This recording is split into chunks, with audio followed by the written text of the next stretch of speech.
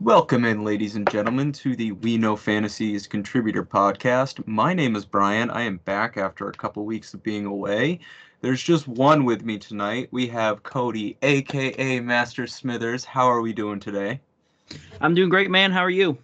I'm doing good. I had my third final today. I have one more tomorrow, so hopefully I can just be done with the semester and focus solely on the fantasy playoffs. Cody, where can the people find you on Twitter? Yeah, you can find me on Twitter at Master Smithers. And you can find me on Twitter at Brian Wentworth FF. Also, guys, make sure you check out WeKnowFantasy.com. Make sure you check out the We Know Fantasy podcast on Monday, where Nate does the waiver wire wish list with one of us contributors. And also make sure you check out the Wednesday show with the Fantasy Fro, where they go over the week that was, the week that's coming up, things of that nature. Also, remember, this Sunday, I will be back with a Start Sit live stream on twitch.tv/WeKnowFantasy at 10:30, so make sure you check that out for your semifinal needs. So Cody, we got a quick question to start the show off. Nate, our boss, has a flex dilemma. We're gonna kind of break it down and pick his flex for him this week. So we have Darius Slayton versus Miami, DK Metcalf versus Carolina, and Curtis Samuel versus Seattle. Which one are you rolling with this week? Yeah, well, I actually saw this question. He posed it in our group chat, and I kind of had to think about it a little bit, and I was really on the fence between Slayton and Metcalf. And I saw in the show notes here that you were going to argue Slayton, so I figured I got to go be a little different here, and I'm going to go DK Metcalf. In general, you look at Metcalf, he's got a better quarterback throwing him the football. Russell Wilson. Not very many better guys in the league throwing the football to the wide receiver here. So I like that. I'd rather have him over Eli Manning, that's for sure. You look at the target share that Metcalf's been getting, no less than 6 targets since week 8. Week 8 is the last time he had less than 6 targets in a game. He's been producing lately, maybe not necessarily with touchdowns, but he's had I think 6 catches in 2 of the last 3 games. So the only reason I'm a little bit nervous on the Metcalf thing is the fact that they're playing Carolina, and Carolina has got an awful run defense, and you know that Seattle likes to exploit that. They're going to use Chris Carson, I think, a lot in this game. They're going to try to run the ball, but I think when they're going to pass it, I think Metcalf is going to be a key part in that offense, and I'm going to go with Metcalf here of those 3 options for Nate. Yeah, you see, I do like the DK Metcalf pick. I was looking at his targets. He has been getting peppered with them over the past few weeks. The only thing he's missing is the touchdowns. And I don't know if he's going to have an opportunity for that against Carolina, but whenever Russell Wilson is throwing you the ball, you always have that, touchdown upside, which Metcalf will come with. I'm going with Darius Slayton, despite the fact that Eli Manning is his quarterback. He saw 8 targets last week against Philly and 2 touchdowns. He may have hit his ceiling, but he's playing Miami this week, and that gives him another chance to hit his ceiling. I know Miami is, really bad against the run, but they're really bad against the run because teams have been getting out to such crazy early leads against them. And Miami's actually been playing a lot better on offense, so I think we could see like a toilet bowl shootout this week, and I kind of want a piece of that, and that's why I'm going to go with Darius Slayton. I know the quarterback situation kind of sucks with Eli Manning. I would prefer Daniel Jones in, but give me that Ryan Fitzpatrick Eli Manning shootout that we all deserve, and I think that's why I'm going to go with Slayton this week. Yeah, I like Slayton. He looked really good on Monday night. And if you guys listen to the waiver wire wish list on Monday, I actually did kind of kind of defend Eli Manning a little bit. I had him as my quarterback. If he had performed a little better, maybe Monday night. I know weather was a little bit of a thing there, but yeah, I mean, I don't hate Slayton. He looked great in a game where Eli Manning didn't look that great. So Slayton definitely not a bad play either. All right, so our next segment, we're going to discuss our different playoff strategies, things we like to do in the playoffs, how we get to the next level each week. So this could be like, we'll just get into it. Cody, what is your playoff strategy for the rest of the season? Yeah, so I kind of go by a little bit, I guess I would call it don't get cute. And what that is pretty much you don't want to mess around with your lineup a whole lot. And another kind of way that I like to think about it is to dance with the one that brought you. You know, these guys that are the studs in your lineup that have got you to this point, don't get cute. Just because they have a bad matchup doesn't mean that you got to throw a guy on the bench and put in some waiver wire pickup guy. Like for example, you look at some of these guys that got you as far as you did. You got the Chris Godwins and stuff, and maybe Cooper Kupp is another guy that he got you.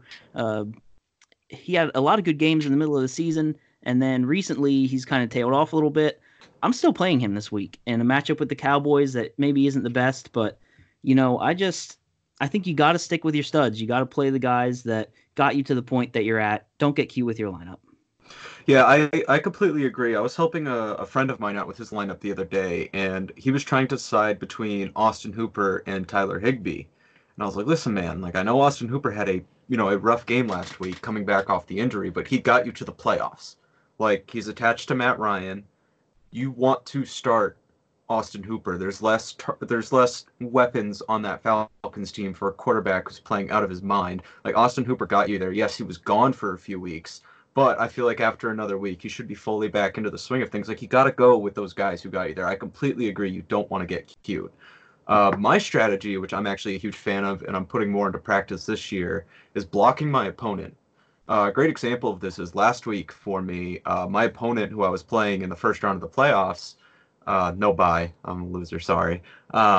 He actually had kind of made his money this season off handcuff running backs. He had a rougher running back draft this season, but he was really good at receiver, and he had the Patriots defense. So he was plugging in running backs based off like, oh, this starter got hurt, let me grab his handcuff. And he would continually do that each week. So what I did is I picked up Bilal Powell with the intention of sitting him, but now my opponent is fresh out of this extra running back who would have actually made not a huge difference in his lineup, but the extra like 3 to 5 points that Bilal Powell got him over the other guy actually did make a difference in his lineup. So just the ability to block your opponent, paying attention. What are they looking for? Are they looking for a tight end? Are they looking for a defense? Oh, let me use this extra bench spot and pick up a defense. Did they have a player get hurt? Pick up their handcuff. Things like that, stuff to stop your opponent from getting that advantage over you and saying, no, I'm all set. It's just simple things like just block them. Don't waste too much of your roster on it, but just enough where it cripples them and forces them to go other routes. That's something I've actually been putting more into practice this season, and something I don't think people realize is really, really good to do. Yeah, blocking opponents, that's actually an aspect I use in the regular season a lot.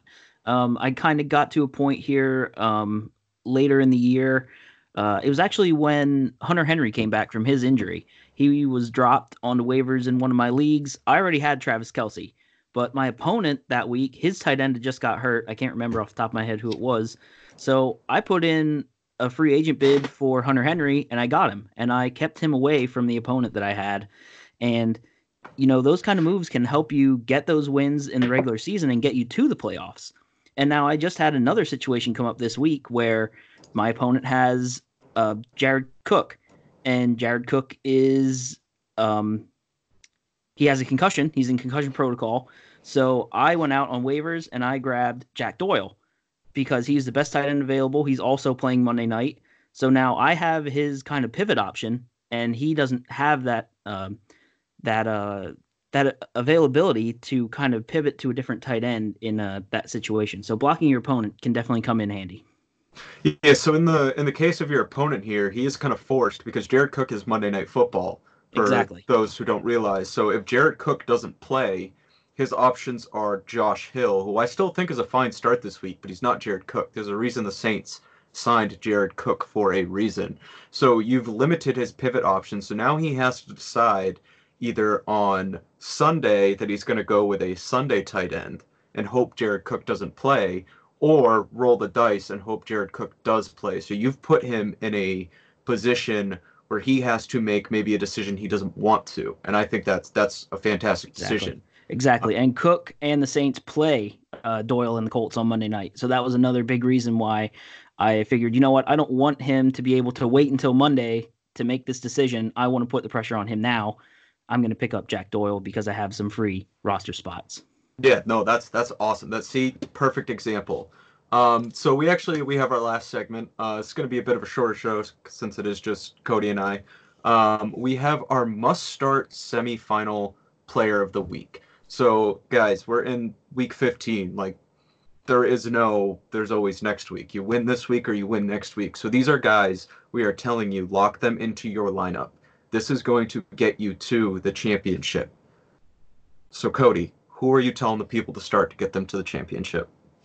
Yeah, my number one start this week, I kind of touched on a little bit earlier. It's Chris Carson. He's literally playing the worst run defense in the league against Carolina. There's no more Rashad Penny in the backfield.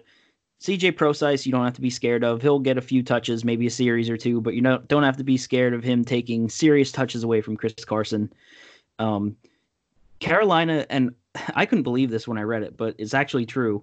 They have allowed at least one rushing touchdown in each of the last 9 weeks, and 11 of the 13 games this season, they've allowed at least one rushing touchdown.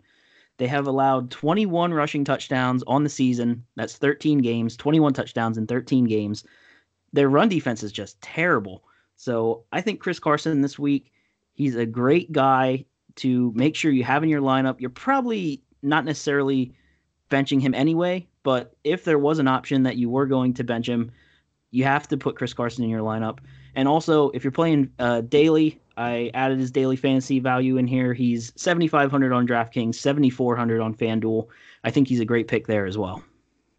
That's interesting. It's very rare when you see the DraftKings and FanDuel price very similar, but I think it's a value on both platforms, especially on FanDuel where they up their prices a bit more. Yeah, I absolutely love the Chris Carson pick this week. I think Seattle is going to pound the run game. They're in a get back on track situation. They need to win, and I think they're going to go to what they do best, and that's running the ball. And Rashad Penny is currently on IR, so that means CJ Prosise would steal some carries, and I don't know about you. I'm not really worried about CJ Prosise as a Chris Carson owner, so I love this pick. I completely agree. People do need to start Chris Carson this week. This kind of goes back to the don't get cute. You're starting Chris Carson. I know there's a lot of concerns with his fumbling and the splitting carries. You can't get too cute. You need to start Chris Carson this week. This is a great pick, Cody. My pick is something I've tried to do this season. Is get as good at the tight end position as I possibly can. I every week I find the best tight end dart throws. I put them out there, and this week I think it's Noah Fant. And I don't know if this comes as like a super hot take, considering the trend he's been on. I do know he's dealing with injury, but Kansas City has currently given up the 7th most points to the tight end. And I found out today, in every game Noah Fant has played in where he gets 100 yards, he's gotten a touchdown. Drew Lock's options are very limited. He has Courtland Sutton and Noah Fant. I think it's very, very possible we see Noah Fant with 100 yards and a score against a juicy matchup in a game that always, against a team, the Chiefs, that always come with a potential shootout. So Noah Fant is not super owned. A lot of the leagues you'd probably be able to find him, and he might have been picked up. I know I stashed him. I'm currently having to decide between potentially Evan Ingram if he plays and Noah Fant, but this does kind of go back to the let's not get cute, so we're going to keep my problems out of this. If you're desperate for a tight end this week, you need to start Noah Fant. He is a smash start in my opinion, and there's no one else I'd want to put in my lineup. The upside puts you in the championship. The downside, well, you didn't have a tight end, so I don't know what you were expecting. That's what you're getting with streaming, and I think Noah Fant is a perfect start this week. Yeah, I like Noah Fant. You know, the 4 for 113 and a touchdown last week against Houston. He's got a great matchup. And you look back just a couple weeks ago against the Minnesota Vikings, he was targeted 10 times in that game. So he's being utilized in offense. The chances are coming his way. Noah Fant, if you got nowhere else to turn, I think he's a great guy to have in your fantasy lineups. Yeah, I mean, 5 targets, 3 targets, 4 targets since his big 11-target game, which, you know, you'd like to see those targets go up, but that's like a standard target share for a tight end. It's just how they capitalize it on it. And I think in a plus matchup, we're definitely going to see that. Kansas City has allowed, let me pull it up. So I think 120 targets to the position this season. He's going to get them. So those are our must-start players going into the semifinals. We're going to recap everything. So we did Nate's Flex Dilemma. Cody went with DK Metcalf. I went with Darius Slayton. We did the playoff strategies. Cody said, don't get too cute. I said, I'm going to block my opponent.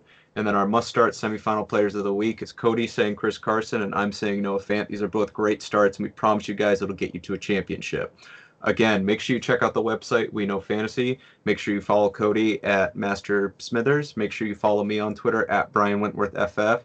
Check out the other podcasts we do, the Waiver Wire Wish List, the We Know Fantasy podcast featuring the Fantasy Fro. And make sure you guys check out the We Know Fantasy Start Sit live stream this Sunday at 10:30 on twitch.tv/We Know Fantasy. Thanks for listening.